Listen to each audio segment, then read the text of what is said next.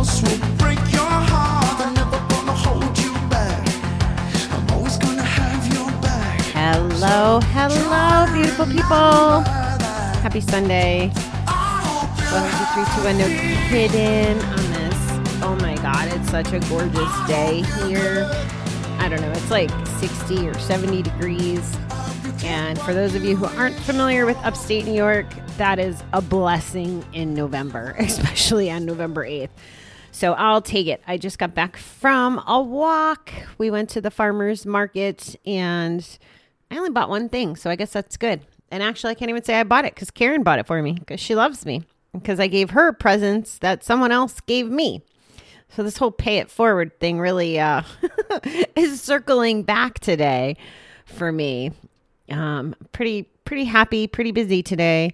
I have lots of meetings on a Sunday. I've declared Sunday a work day for myself, and that's okay because I need to get ready for Mondays, right? So that's something I'm still sorting through is exactly how my time will work now that life is a little different, but it'll sort itself out. I have faith. So, I got to tell you, I don't have COVID. Yay.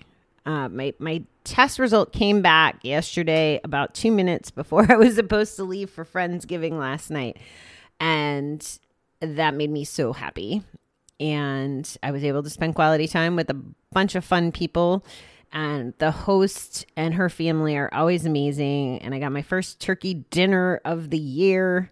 Oh my God. The whole thing. The turkey, the gravy, the stuffing. The whole gamut. Pumpkin pie with pumpkin ice cream and Cool Whip on it. Does it get better than that? I'm pretty sure it doesn't. So thank you. Shout out to Stephanie and Tim and everybody that was there last night. Really had a nice time. Okay. November 8th. Paul Engel says, wisdom is knowing when you can't be wise. One of the most important things we learn in recovery is that we can't handle everything on our own.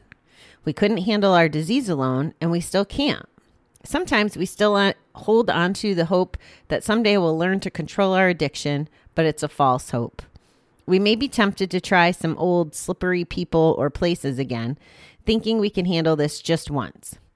Or we may fall into some slippery behavior, being dishonest, a little manipulative, clinging on to our resentment because someone doesn't deserve my forgiveness. That was in quotes. In recovery, we accept powerlessness every day, not just when we first get sober or quit gambling. Recovery is about regaining power over our lives, not over our addiction. This is why we turn our lives over to a higher power. When it comes to our addiction, we can't handle it alone. We can't tempt ourselves with it, and we can't excuse it or use it as an alibi anymore. If we want recovery, we are wise to stick with winners. Go to meetings, stay honest with our sponsor and ourselves, and pray for the strength to recognize our weaknesses. Today, let me recognize what I can handle and ask for help. This reading, I think, applies to everyone, right? Like, even if you weren't necessarily addicted to gambling, but we'll talk about it more in the sense of gamblers wanting to quit and stay well. And for those of you who may not struggle with gambling addiction or any addiction, think about how this can apply to you. So this to me is about asking for help. And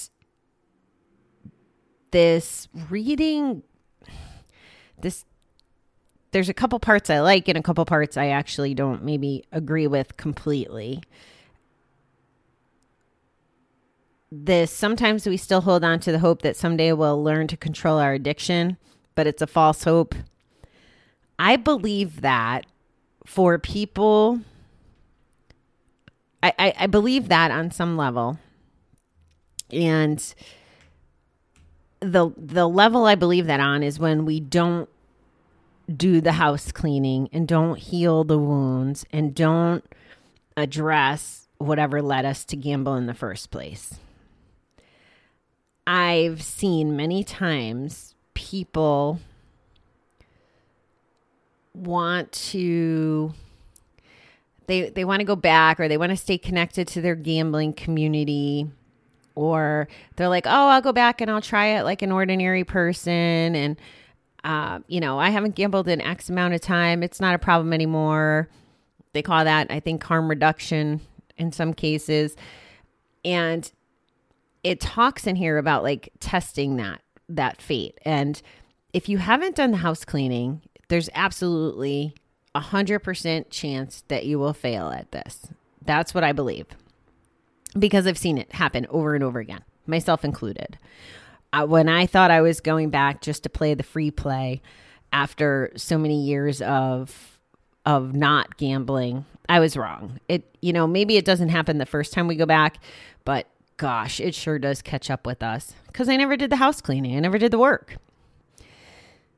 We may be tempted to try out some old slippery people and places again, thinking we can handle it just this once. That's the part I totally agree. We can't do that. And these attributes like being dishonest and manipulative and clinging to resentments, that's the house cleaning, right? If we're doing those things and we're not honest enough to call ourselves out, or to understand if we're being manipulative or dishonest or harboring resentments, then yeah, absolutely. We're keeping that negative shit in our bucket. So we don't have a shot. We just don't have a shot of success. Now this part, I'm not so crazy about. In recovery, we accept powerlessness every day. And this is part of where my thinking is shifting away from some of the fundamentals of 12-step. Now, I still believe in 12-step. Don't get me wrong. I still think there's a lot of value in working the steps, whether you're an addict or not. But the powerlessness part, I don't like framing it that way, because we do have the power. We have the power to do the work and to be honest and to do the house cleaning. Instead of just saying, I'm broken and I can't gamble to fix my brokenness. Like, that's true. We probably are all broken or have issues or whatever that language looks like. And I hate having the negative connotation in the language. So that's why I'm struggling with that part of it. But how about we reframe it and say, okay, I couldn't control the things that happened, maybe, or maybe in some cases I could. But either way, what I can control is the right now. I can control how I handle things in this moment and in these moments going forward.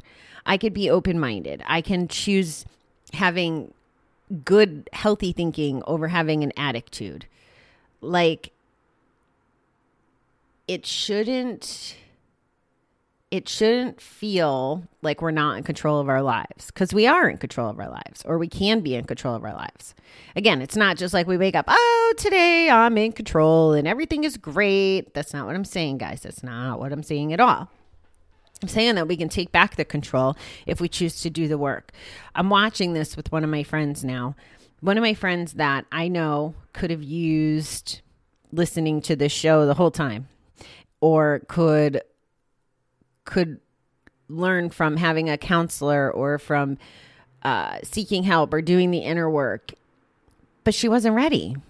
And she's just starting to transition into that way where she's like, yeah, there's a bunch of stuff I've been holding on to.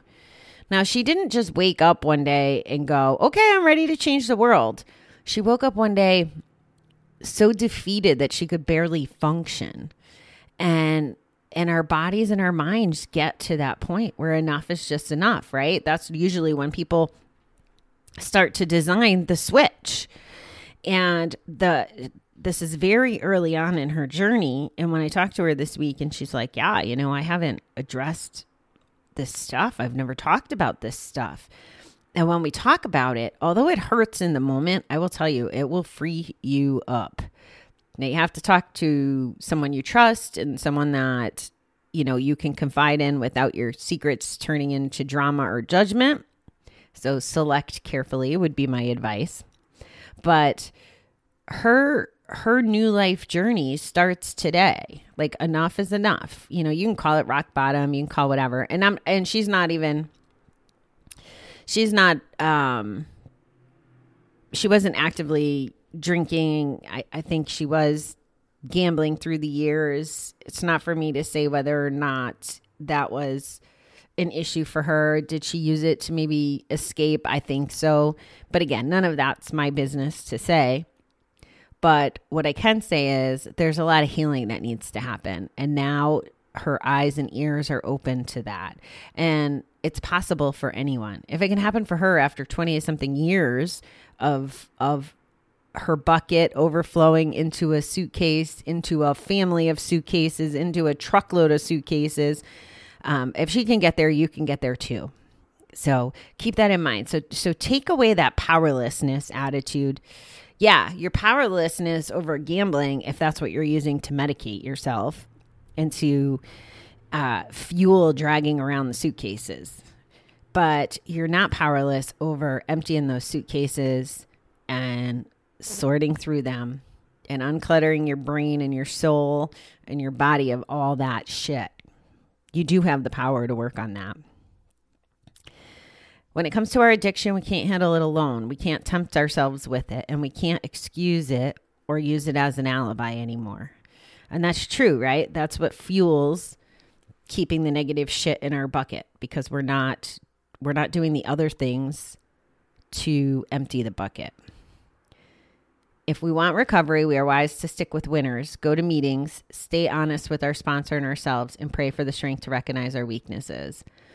And these are all true.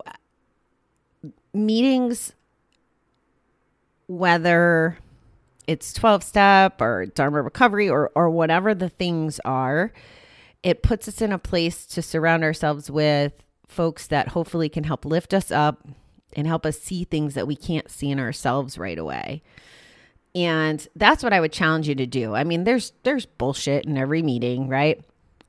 But, well, maybe not every meeting. I hate using those words too. I hate using hate. So I guess I'm really screwing up my vocab today. Those words don't serve me, so I want them gone. There's an opportunity at every meeting to learn something if you go in with open ears. And as you listen to other people, think about what the messages are you're hearing and how do they apply to yourself. Some will, some won't. Some may turn on a little light bulb. You might have to hear the same message 100 times, 100 different ways for it to go off. But it will help if you're in that zone of wanting to get better.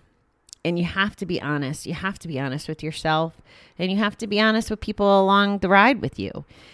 It's one of my frustrations when I'm working with someone and they're lying to themselves, which then makes it so they're lying to me, because I could see the truth through the bullshit.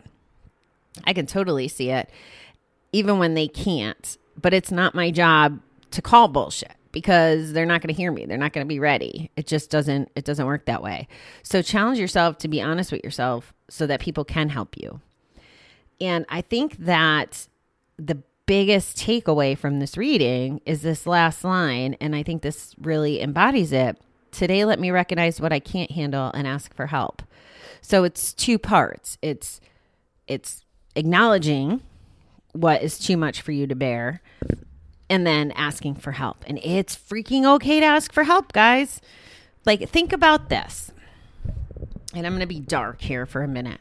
But what about all those people that have committed suicide? What if they had asked for help instead of the alternative? Would you have helped them? If someone called you and said, I think I'm going to take my life today because I don't want to ask people for help, and I think that this is a better solution, what would you do? Do you want to be in that place? It's that serious. And maybe it's not the first couple times, the first little things that you think you need help with or you want to vent with. I mean, I count on you guys for help every single freaking day that I record a show. When I have that opportunity to download and get the stuff off my chest that doesn't need to be weighing down my suitcase, you guys motivate me and help me by being here. Why wouldn't you want to give someone that opportunity to help you, or have your listening ears on so you can help other people? There's too much loss around addiction, just too much freaking loss, and we can do better. And it's okay to ask for help. Every single person listening, I imagine. Now, I haven't met you all personally, so I really shouldn't speak for you, but I'm fairly confident that you would prefer someone ask for help over taking their own life or hanging on to the addiction. I just believe that. I believe that with every ounce of me. So if you need help, guys, reach out. If you want to reach out to me, go ahead. Shoot me a DM, Facebook, an email, Instagram, whatever your vehicle is. If you need help, reach out to me. I'll be happy to talk to you. So that's the messaging for today. Take back the power, reframe it, and just be honest with yourself. That's what I hope. Okay, beautiful people. I have lots of fun meetings to go to now, so I am going to bid you farewell for now. I will talk to you tomorrow. I hope that your weekend is ending wonderfully, and I will talk to you soon.